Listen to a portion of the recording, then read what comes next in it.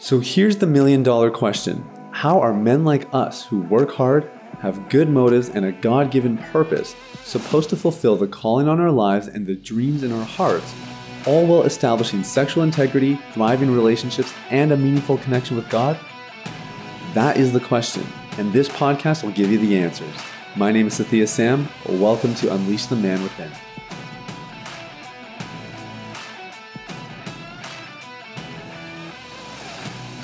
Hey, what is up, my man? It's Sathya Sam here. Welcome to Unleash the Man Within. Thank you so much for listening. I'm so glad you're here tuning in to a really good episode today. We're going to be talking about, God's role in all of this. And does God really care about our freedom? Like, surely he's got bigger fish to fry, right? So we're going to talk about all that. Before we do, it's the new year. We're 10 days in. And I want to make sure that you guys get all the help you need in your recovery journey. So obviously, we're a daily podcast. We're certainly doing our part in that regard.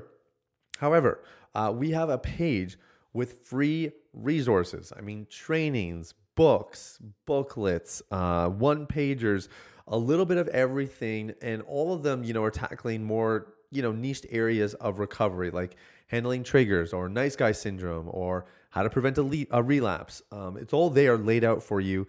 And so if you haven't checked out our free resource section, there's a link in the show notes, and I would love for you to go take a look at that and see if, maybe there's something there that just might give you that little tip, that little clue that you need to quit porn for good in 2024.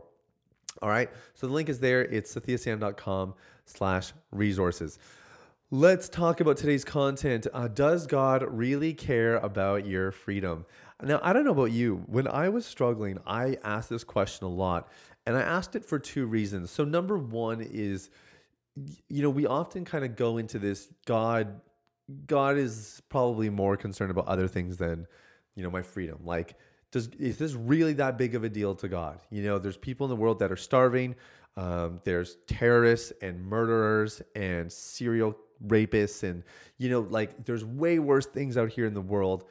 Does God really is he really that concerned about me not watching pornography? The other angle to this is, I would say I had both dichotomies of thought here. I have struggled for 13 years, 14 years, 15 years. I have repented hundreds of times, or at least I thought I was repenting. You could make an argument that I didn't repent if I kept coming back. I've asked for forgiveness hundreds of times, that's for sure. I've made tons of attempts. It's not from lack of effort.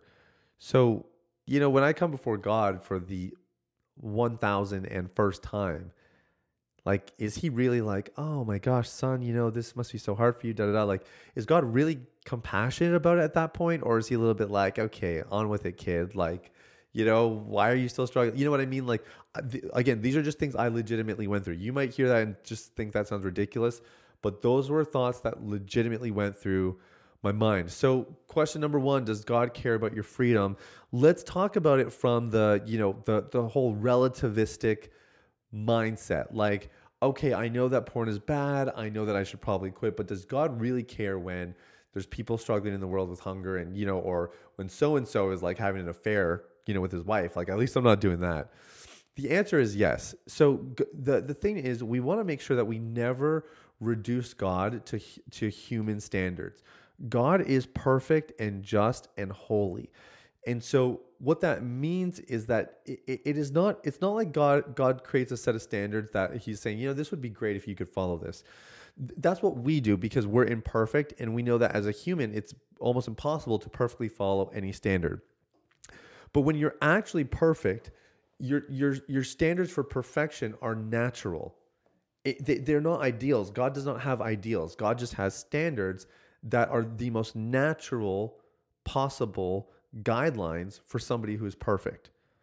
So when God sets the bar for sexual sin and he says, he who sleeps with another woman, of course that's committing adultery. But I tell you that he who looks at a woman with lustful intent has already committed adultery with her in his heart. When that's what God does, right? When God makes a standard like that, he's saying anything short of that is a problem. And it doesn't matter how short it is. It doesn't matter if it's a little fantasy here or if it's sleeping with a prostitute there. It's falling short. And he cares about that deeply. Not because he is trying to count your sins and punish you for them, but because he is a perfect God with a perfect standard, and he wants nothing less than that for you as well. The other side of that, and actually, hold on, you know what? Let me pause that thought. I'll save that one for the end. The other dichotomy here is, does God care? Like, does God develop a callousness towards our constant and perpetual sin? Here's what I know. All right, this is anecdotal, but it's scriptural as well. Somebody asked Jesus, how many times do I have to forgive my brother? And Jesus told him 70 times 7. What was the point? Jesus is not, I'm sorry, I should actually articulate that story better. Somebody asked, my brother keeps sinning against me. Like, what do I do if he does this like 7 times? And Jesus says, I tell you, like, you need to forgive him 70 times 7. And the point that Jesus was making was, look, you have to keep forgiving. You keep forgiving and you keep forgiving. And it doesn't matter how much somebody messes up. It doesn't matter if they do the same thing over and over again. The instructions to forgive remain the same.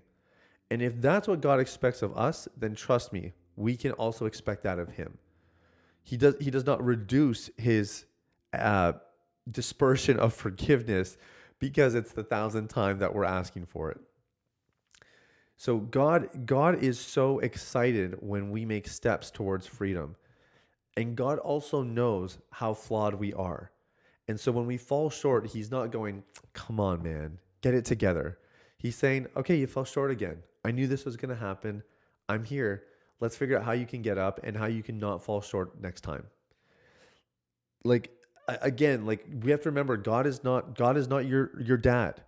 He doesn't get short with you over these things. He doesn't say, well, that's it. If you're going to keep struggling with this, then there's consequences to that, or I'm going to punish you for that. I mean, yes, there are consequences to our sexual sin, but God does not add on to them because, we've fallen short and we're failing again and again. So again, I don't know. Maybe you guys are hearing this and you're like, Cynthia, like, come on, man. Like, this is like, this is easy stuff. This is 101 here.